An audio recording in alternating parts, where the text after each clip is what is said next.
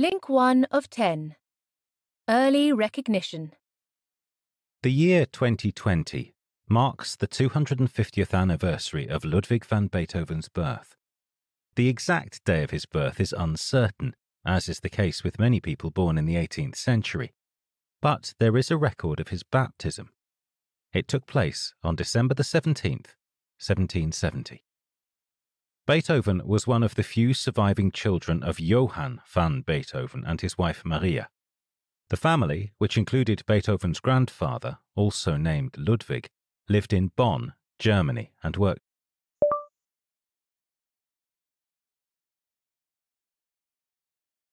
Sorry, I didn't get that. For the court. It was a musical family.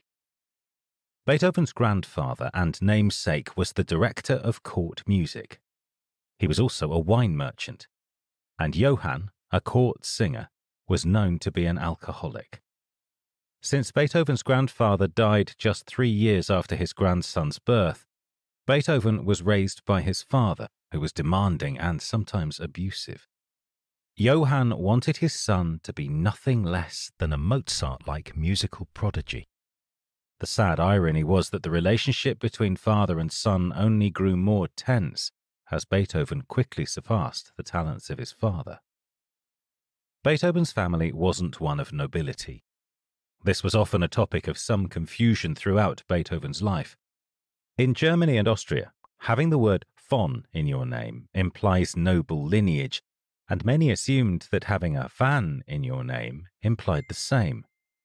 But Beethoven's grandfather was Belgian, and the Flemish van had nothing to do with noblesse. Nevertheless, due to the family's proximity to the court in Bonn, young Ludwig gained notoriety among noblemen who would prove to be influential patrons and benefactors in his career. At the age of 13, Beethoven became a substitute organist for the court. Soon after, he joined the chamber music ensemble of Archduke Maximilian Franz, his first benefactor. Beethoven quickly learned the importance of pleasing his patron. His first compositions purposefully highlighted the viola, Maximilian's instrument. In 1786, Maximilian sponsored Beethoven's first trip to Vienna, where he impressed Mozart with some improvisational playing. Not an easy feat. Mozart didn't make a habit of being wowed by piano-playing teenagers. A second trip to Vienna in 1792 found Beethoven under the tutelage of another legendary composer, Joseph Haydn. A year later, Haydn was so impressed that he wrote to Maximilian saying that it would only be a matter of time before Beethoven joined the ranks of Europe's greatest musical talents. At this time, and many others, war would play a role in Beethoven's career. The end of the 18th century was also the middle of the Napoleonic Wars. In 1794, Napoleon's army took Vienna, and all plans to return to Bonn were put aside. Though no one could have predicted it at the time, as it turned out, Beethoven would remain in Vienna until his dying day. Blink 2 of 10. Making a name. In this blink and the ones that follow, we'll look at 9 significant compositions that reflect key moments in Beethoven's life. The first one is an early success. Septet, Opus 20, completed in 1800, and performed that same year in Vienna's most prestigious theatre. Staging your own concert in Vienna was no easy task, and getting your own Akademie concert at the Imperial and Royal Court Theatre was even harder. It had taken Beethoven 8 years to win over the right people. Most importantly, the police and the director of theatres, who both had to approve requests for Academy concerts. But it was worth the effort. The concert took place on April 2nd, 1800.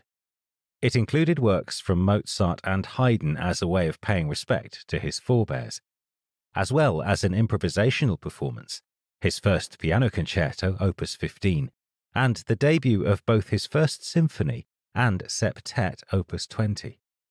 It also established Beethoven as a major talent. It may be surprising to hear, but Beethoven's compositions weren't always an instant hit with the public at large. he wasn't exactly an overnight sensation with the music critics either. Today, Beethoven's most popular works are his symphonies and concertos, but this was not the case during his life. Altogether, Beethoven's first academy was a success. Leipzig's Allgemeine Musikalische Zeitung called it truly the most interesting academy in a long time. But it wasn't the first symphony or the concerto that made the strongest impression on the academy audience. It was the septet. The performance was interrupted multiple times by outbursts of applause, and the piece immediately became a regular feature of the chamber music concert series put on by the Austrian violinist Ignaz Schuppanzig. One of the keys to the septet's popularity was that it wasn't too loud or complex, unlike some of the pieces for which Beethoven is best known today. This meant it could be played by home musicians, which is precisely what music publishers were after. And for Beethoven, who was not independently wealthy, getting music published was an important and ongoing concern. Another reason the septet was admired by both the public and other musicians was that it reflected the artistic spirit of the times. In particular, it was similar to a German musical trend known as empfindsamer Stil, or sensitive style. From the start, the septet features gentle dissonances that softly evoke a sense of longing.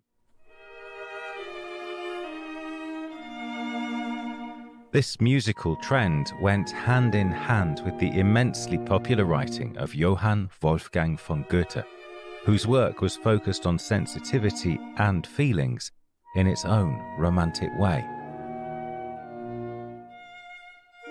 This is why the septet, of all the music showcased at the Academy, was embraced and became Beethoven's first undisputed success.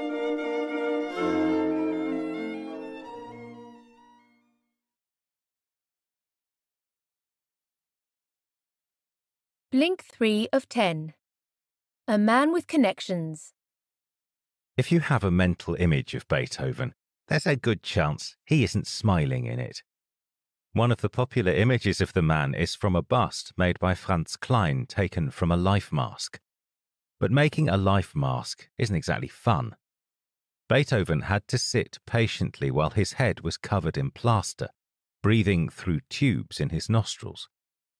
It took 2 attempts before the process was successfully completed, which might explain why Klein's famous bust wears a scowl. But, judging from his letters and the accounts of those who knew him, Beethoven wasn't always frowning. Nor was he the isolated, brooding genius that many might imagine him to be. He was a social man and a figure of Vienna's bustling coffeehouse scene. He was also capable of making jokes and teasing others, and he knew the value of friendship and maintaining connections. Our second composition is the Violin Sonata No. 9, Opus 47, commonly referred to as the Kreutzer, and it shows just how collaborative Beethoven could be. Beethoven often wrote music with particular performers in mind. For instance, Ignaz Schuppanzig served as an inspiration for 8 sonatas, both because he was a skilled violinist and because he was a friend and influential concert programmer.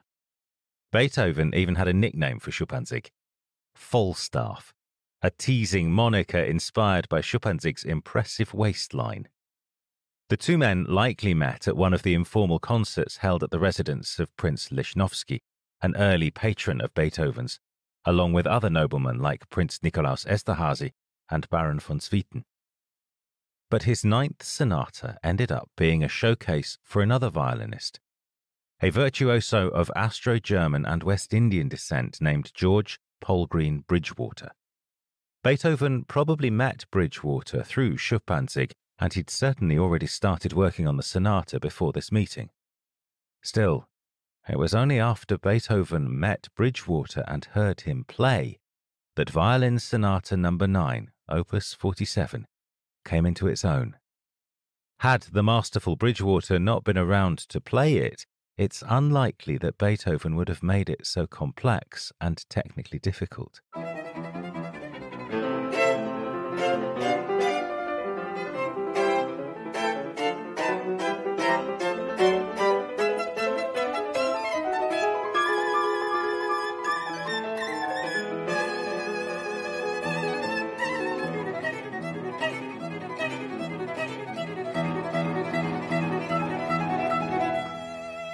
premiered in 1803, the sonata can be seen as a culmination of the friendships and connections Beethoven had made since arriving in Vienna. It also shows how those connections had influenced his work. Even the sonata's alternative title, the Kreutzer, reflects this.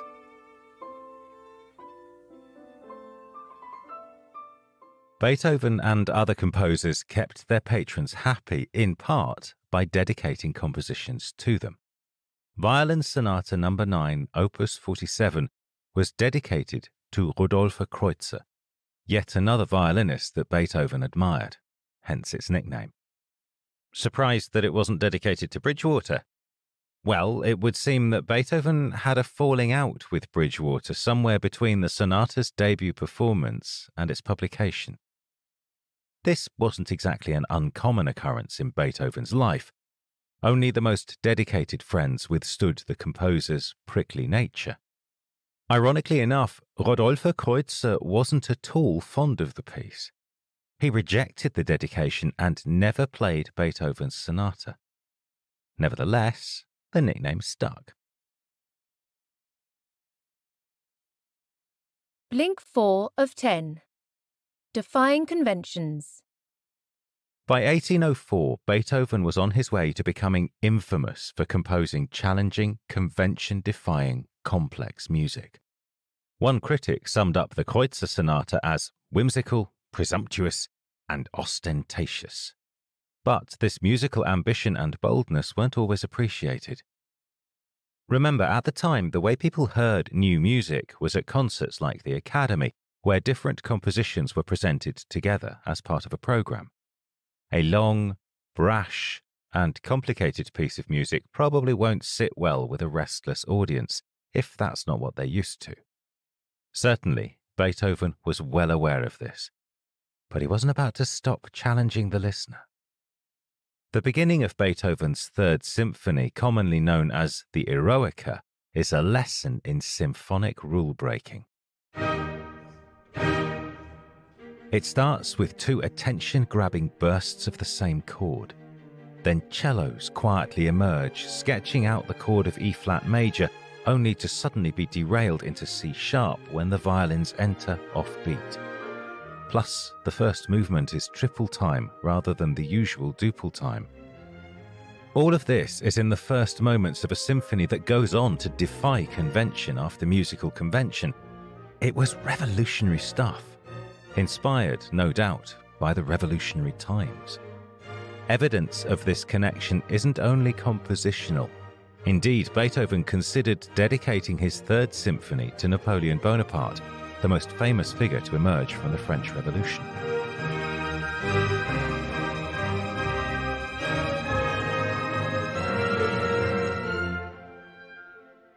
Beethoven's attitude toward Napoleon is a much debated subject. And as with many debates about these two titans of history, there will probably never be a clear resolution. On the one hand, we know that Beethoven was eager to win favour in France. His dedicating a sonata to French violinist Rodolphe Kreutzer is a case in point. This is understandable, as every major composer in Europe strived to be recognised and lauded in Paris. So one could argue that the dedication was mere obsequiousness, a ploy to win praise. But this isn't the whole of the story. Indeed, there's evidence that when Beethoven began his Third Symphony around 1803, he had the bold and flamboyant Napoleon in mind. For a brief time, Beethoven was even friendly with General Bernadotte, the French ambassador. In short, it's likely that Beethoven was initially hopeful that Napoleon's revolution would mean good things for the common man. All that changed in late 1804 when Beethoven learned that Napoleon had decided to crown himself emperor. On the title page of Beethoven's copy of the Third Symphony, the words Intitolata Bonaparte were erased so aggressively that a hole was left in the paper. According to Ferdinand Ries, a former student of Beethoven's who went on to become a composer in his own right, Beethoven felt betrayed. By declaring himself emperor, Napoleon revealed himself to be yet another tyrant who would trample on all the rights of man and only indulge his ambition. When the symphony made its public debut on April the 7th, 1805, the response was reportedly mixed. One critic identified 3 responses: those who deemed it a masterpiece, those who thought its laboured unusualness diminished its beauty, and those who felt it was overly long and complicated. It wasn't the first time that Beethoven's attempts to challenge the listener would divide audiences, nor would it be the last. Blink 5 of 10. A man ahead of his time. It may come as a surprise, but in 1808, Vienna's orchestral players weren't the skilled musicians we think of today. In those days, there was no such thing as a professional musician who makes a living playing for an orchestra. Instead, you had people with various day jobs who came together every once in a while to play music. Usually, there was only one rehearsal before the big show. During performances, mistakes weren't uncommon. As you might imagine, the more ambitious Beethoven got, the more demanding the music was for the performer. Sometimes he could write knowing that a virtuoso would be performing, but not always. For his third Academy showcase, Beethoven premiered both his 4th and 5th symphonies, along with 5 other selected works. Even people who were looking forward to this immersion in Beethoven left feeling that there can indeed be too much of a good thing. Keep in mind, this was a cold December day in Vienna. That said, the length of his program wasn't so unusual for the time. It was his focus on symphonies and his own music that was peculiar. Symphonies didn't sell.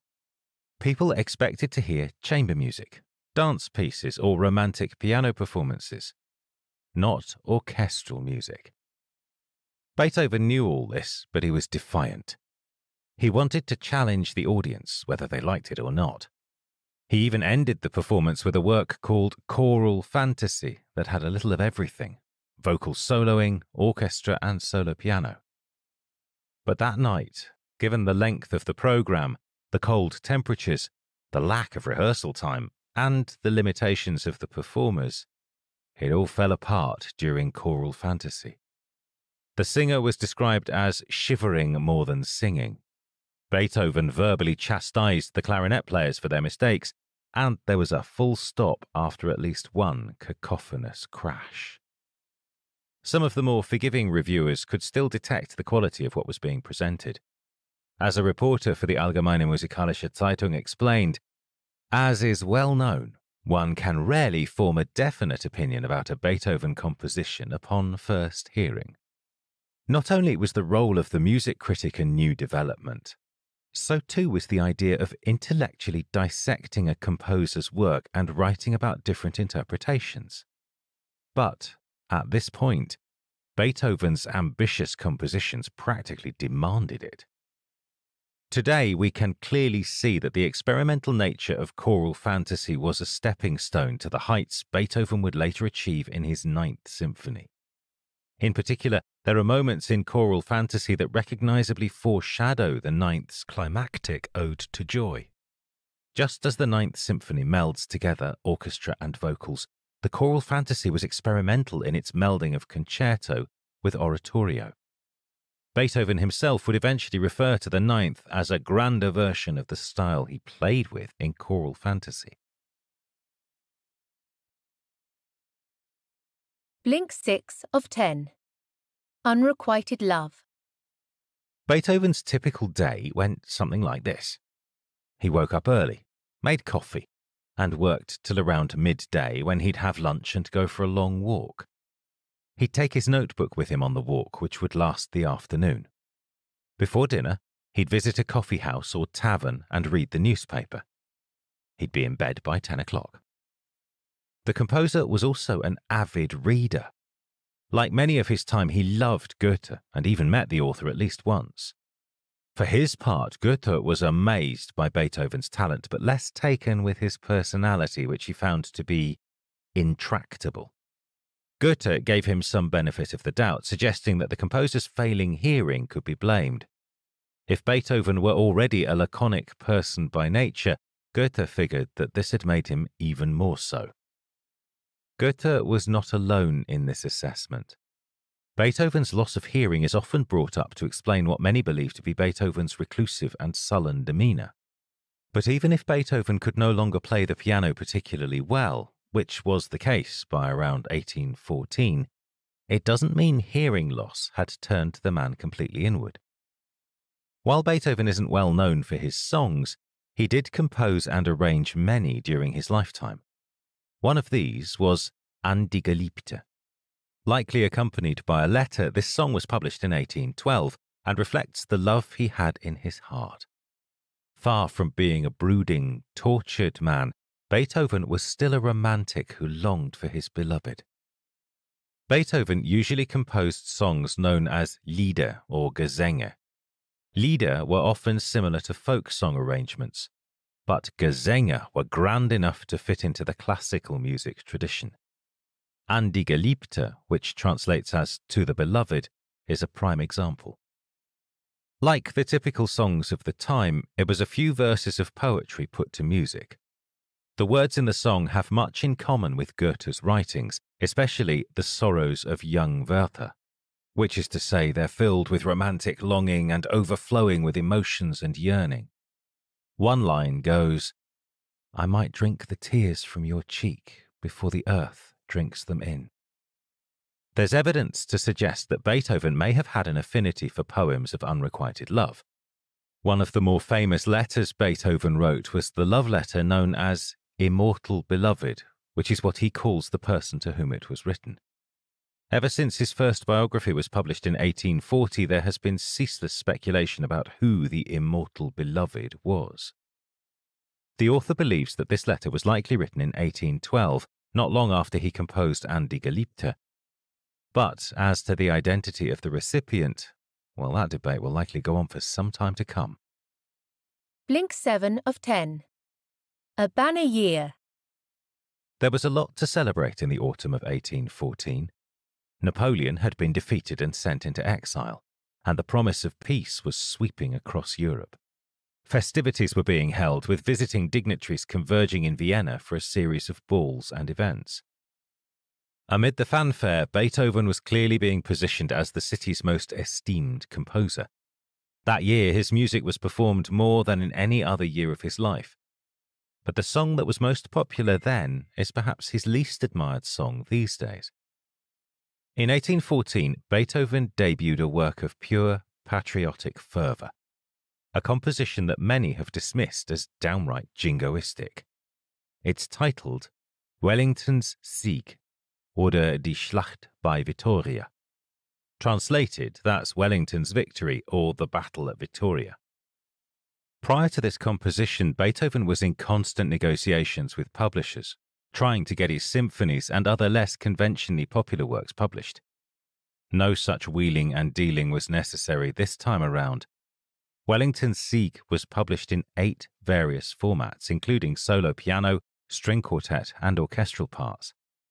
Some critics panned this new work, but its general popularity gave Beethoven some creative freedom to premiere new symphonies and release a long-gestating opera known as Fidelio.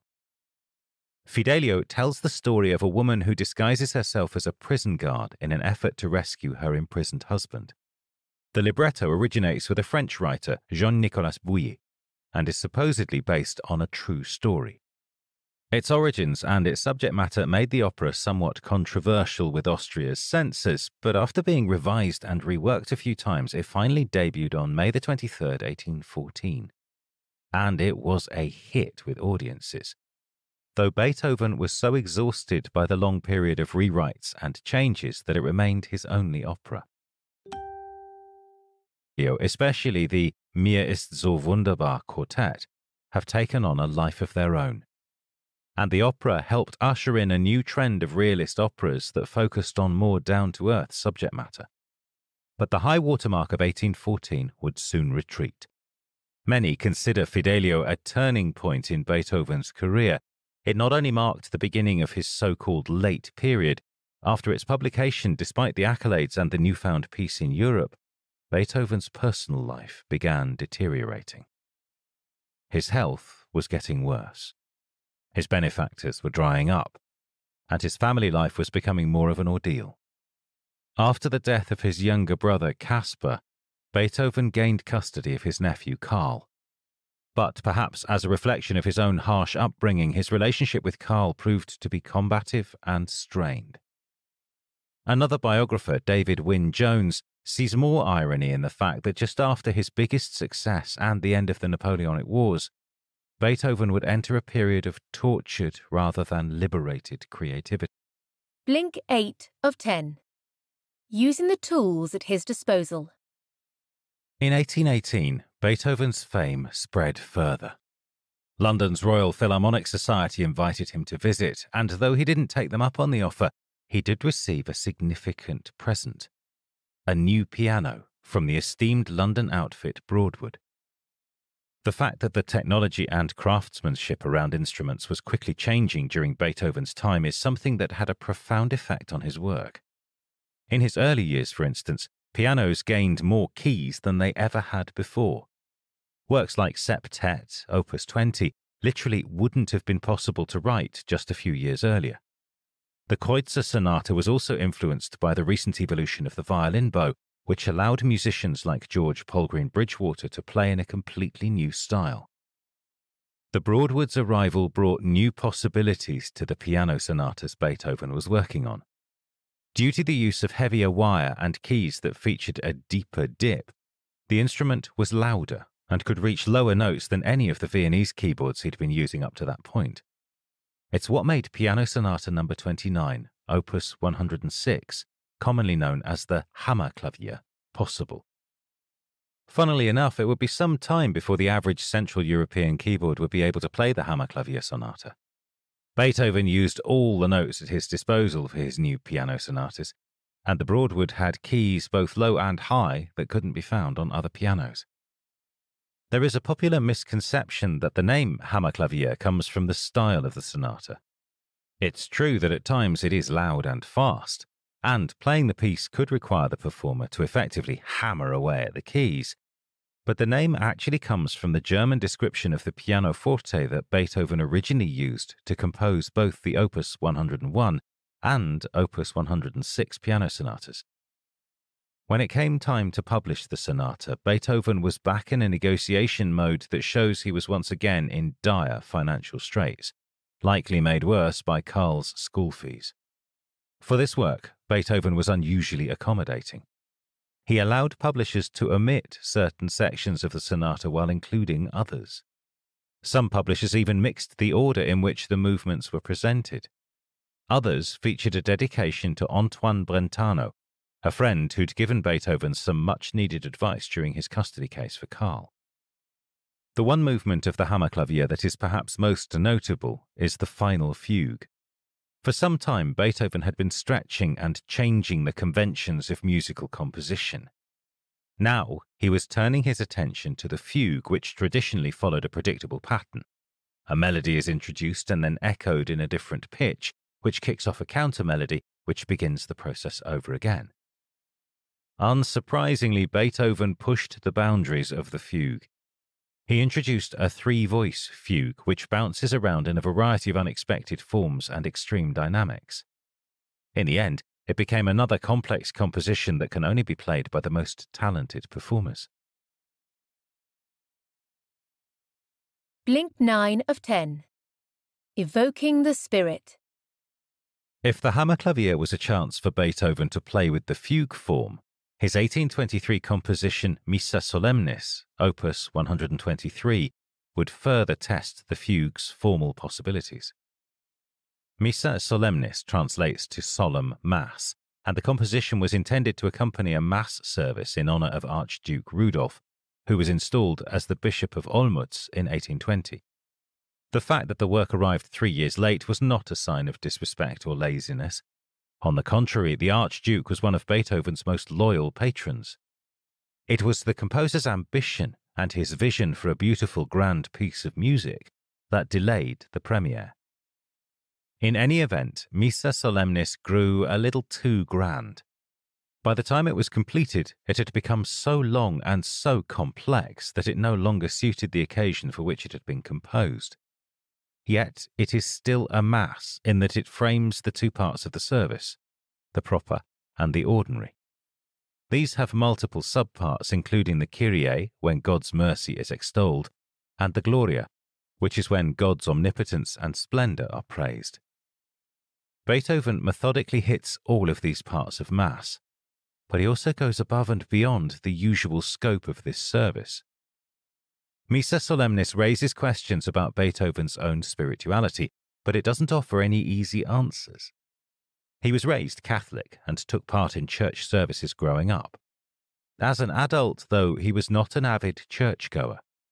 His faith would seem to fall somewhere between the humanism of the Enlightenment and the mysticism of the Romantics. He was also one of the more well-known members of the Illuminati branch of the Freemasons, a fraternity fascinated by Egyptian history and symbology. It would seem that Missa Solemnis's religious subject was less interesting to Beethoven than its formal possibilities, for he used it to continue his experiments with the fugue. Convention dictates that a Mass will feature fugues, but Missa Solemnis overflows with them. The fugues in this Mass are everywhere, and they're massively elaborate and long. Also, Beethoven unexpectedly assigns instrumental flourishes to different elements of the Mass, such as casting the trills of a flute to represent the wings of the Holy Spirit dove. There is unprecedented drama in Missa Solemnis, until the final fugue brings it all back to earth for a peaceful finale. Unlike some of Beethoven's other ambitious experiments, the immediate response to this work was purely appreciative. People were bowled over by its beauty. It may have taken the composer an unprecedented amount of time to finish this special Mass for his dear friend the Archduke, but the final work makes evident just how much hard work he put into it. What's more, he was putting the finishing touches on his 9th Symphony at the very same time. This work, which many now consider his masterpiece, premiered on May 7th, 1824, alongside performances of the Kyrie, Credo, and Agnus Dei from Missa Solemnis. It is all the more impressive when you consider that, at this point, Beethoven's health was getting worse with each passing year. Blink 10. Blink 10 of 10. A grand finale. By 1826, Beethoven was, by most accounts, a dishevelled and unhealthy man.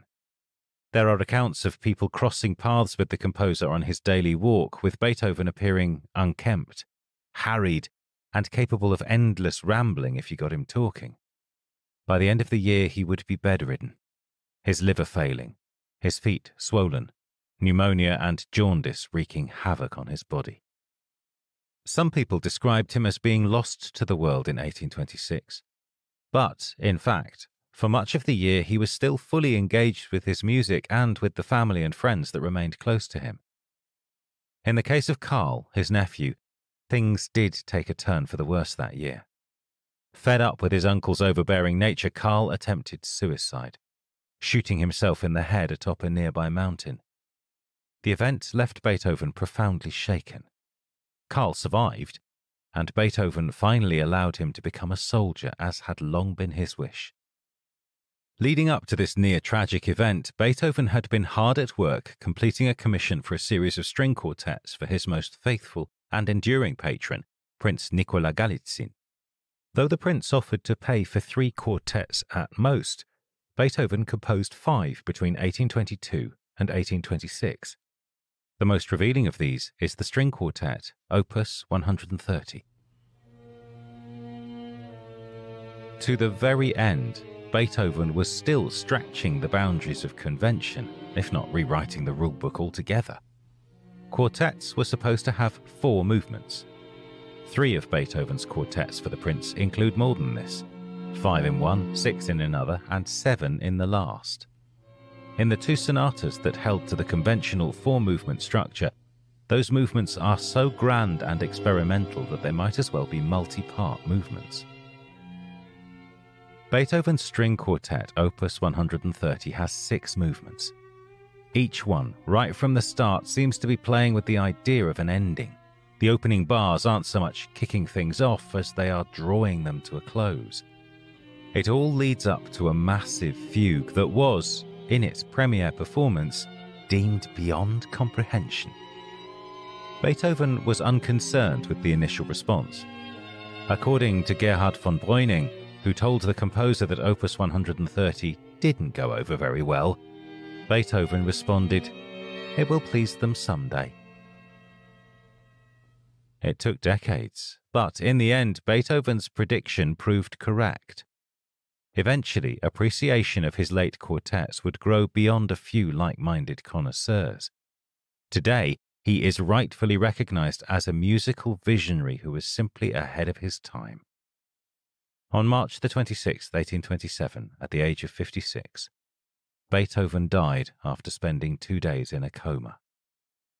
Before he passed away, he reportedly said to his gathered friends, "Plaudite amici, commedia finita est," which means, "Applaud, friends, the comedy is over." You've just listened to our Blinks to Beethoven by Laura Tunbridge. The key message in these blinks is that Ludwig van Beethoven was a brilliant musician whose work wasn't always appreciated during his lifetime. At the start of the 19th century, popular music was still the domain of solo piano tunes and pleasant chamber music. Even in the musical hub of Vienna, audiences didn't flock to ambitious orchestral symphonies. Beethoven struck many listeners as being challenging and overly complex. But the composer was determined to test the limits of musical conventions. With the support of a few friends and faithful supporters, Beethoven worked diligently at his craft right up to the end of his life in 1827. Do you have some feedback for us? Because if you do, then we would love to hear what you think about our content. So just drop us an email to remember@blinkist.com with Beethoven as the subject line and let us know your thoughts.